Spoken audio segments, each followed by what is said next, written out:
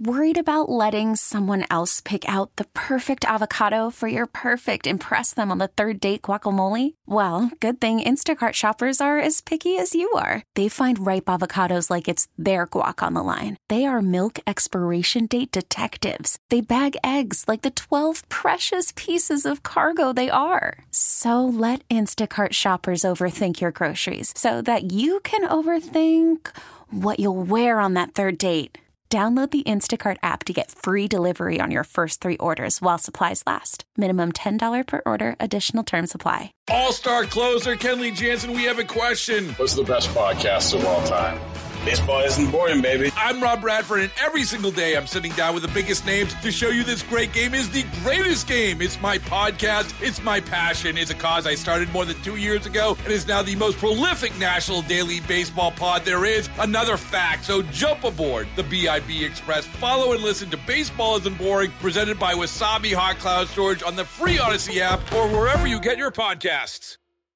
Local people, local stories. This is the All Local from 1010 Wins. I'm Linda Lopez, and here are today's top local stories. A court hearing today in the case of the Bronx Daycare owner and her cousin-in-law for the fentanyl case that killed a 1-year-old boy. Our Marla Diamond is live at the courthouse. Marla.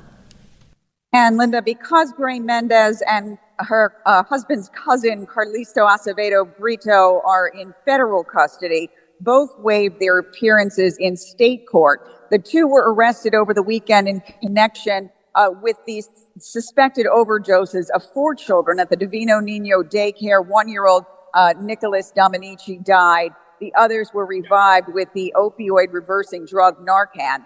Investigators believe the daycare was a front.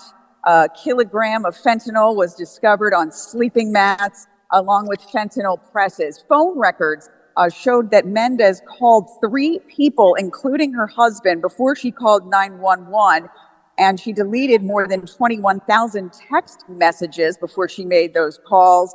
Her husband was seen carrying 3 large bags out of the daycare before paramedics arrived. Police are still looking for him. The pair here that was had the court hearing are expected back in court on October 5th. Marla Diamond, 1010 Wins on 92.3 FM, live in the Bronx. President Biden has made it easier for some migrants to get work permits following a call to action from Mayor Adams and Governor Hochul. The Biden administration and Homeland Security expanding temporary protected status for nearly 500,000 migrants from Venezuela. They now can basically get work permits right away to be legally employed for the next 18 months. Governor Hochul had a face-to-face with President Biden here in Manhattan on Tuesday. Spoke more about this on CNN last night. There's about 41% of the people in our shelters today are from Venezuela. They're literally from around the world. So what does the mayor think of all this? White House heard the calls from this administration and our congressional delegation and the governor to state that we must really come up with a real solution. The New York Immigration Coalition saying this will impact some 60,000 Venezuelans who are now in New York, protecting those who arrived on or before July 31st. Glenn Schuck, 1010 Wins on 92.3 FM in Midtown. And later today, the city council is taking a look at the companies under contract with the city to determine what services they're providing to migrants and how the city is preventing fraud. The Tenement Museum, which documents the stories of immigrants in the city, is reopening today after a year-long preservation project. The 160-year-old building underwent a $7 million renovation, all to ensure that it can continue for many years to come. The museum's president, Annie Pollan, tells us New Yorkers can learn a lot from the city's history. We preserve this tenement not just because it's an interesting element from 1863, but rather we preserve it so that we can tell the stories of real people, real New Yorkers, so that New Yorkers and others can kind of understand this amazing history. The museum features family stories from China, Europe, Puerto Rico, and Russia. Well, a Democratic primary in Connecticut is under investigation after a surveillance video allegedly shows a city employee stuffing a ballot box. Allegations of absentee ballot fraud in Bridgeport's Democratic mayoral primary. Connecticut's Elections Enforcement Commission is investigating. Absentee ballots gave incumbent Joe Ganim the win over challenger John Gomes. His campaign has released video from the government center allegedly showing a city employee and Ganim supporter making several drops at an absentee ballot box. Campaign manager Christine Bartlett-Josie. We are deeply troubled by what appears to be voter suppression and absentee ballot fraud. The city employee has been placed on paid leave. Mayor Ganim says he does not condone what is seen in the video, whatever it turns out to be. He also questions how the video itself, which is municipal property, was obtained. Police are investigating. Gomes wants a primary do-over. Sean Adams, 1010 Wins on 92.3 FM in Bridgeport. We've reached out to Joe Ganim, but haven't heard back.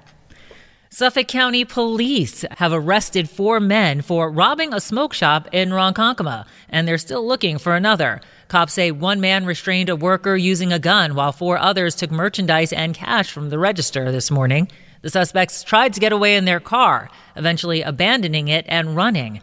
Cops caught up to 4 of them, charging them with robbery. The search for the final suspect continues.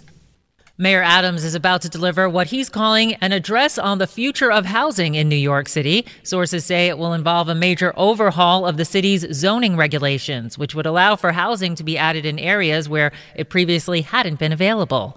A recent Siena poll found that cost of living is the top issue for New York voters. Police found a body last night in a dumpster behind a Queens bank after they spotted a foot sticking out. Police tape still surrounds the back area of this parking lot of the TD Bank at Union Turnpike on 164th. Still a lot of questions to be answered. The initial 911 call, anonymous, coming in about 6:30 last night. When police from the 107th Precinct showed up, they were directed to this blue recycling bin. There was a foot sticking out of it. Now, no word yet if other human body parts were found inside. We're just being told the city medical examiner is working here to try to identify the remains. It has not yet been deemed a homicide. Now, we're told at least 1 neighbor has provided police with surveillance footage they say shows a man wheeling up the recycling bin with the body part inside and leaving it right next door to this large orange dumpster in the parking lot. Glenn Schuck, 1010 Wins on 92.3 FM, the Hillcrest section of Queens. A Queens man has been convicted of attempted murder after slamming a 6-year-old boy's head into the pavement. Queens District Attorney Melinda Katz says the 2019 attack happened as the boy was outside his grandparents' Kew Gardens home. Lawrence Gendreau allegedly charged at the kid, lifted him over his head, and slammed him down. The kid's grandfather flagged down an officer who arrested Gendreau. The boy was taken to the hospital with brain bleeding and a collapsed lung, but was able to recover.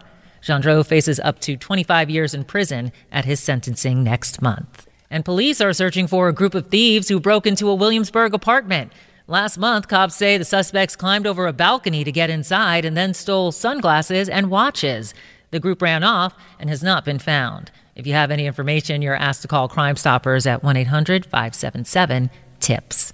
Thanks for listening to the All Local from 1010 Wins. And for the latest news, traffic, and weather, tune to 1010 Wins, visit 1010wins.com, or download the Odyssey app to take us wherever you go.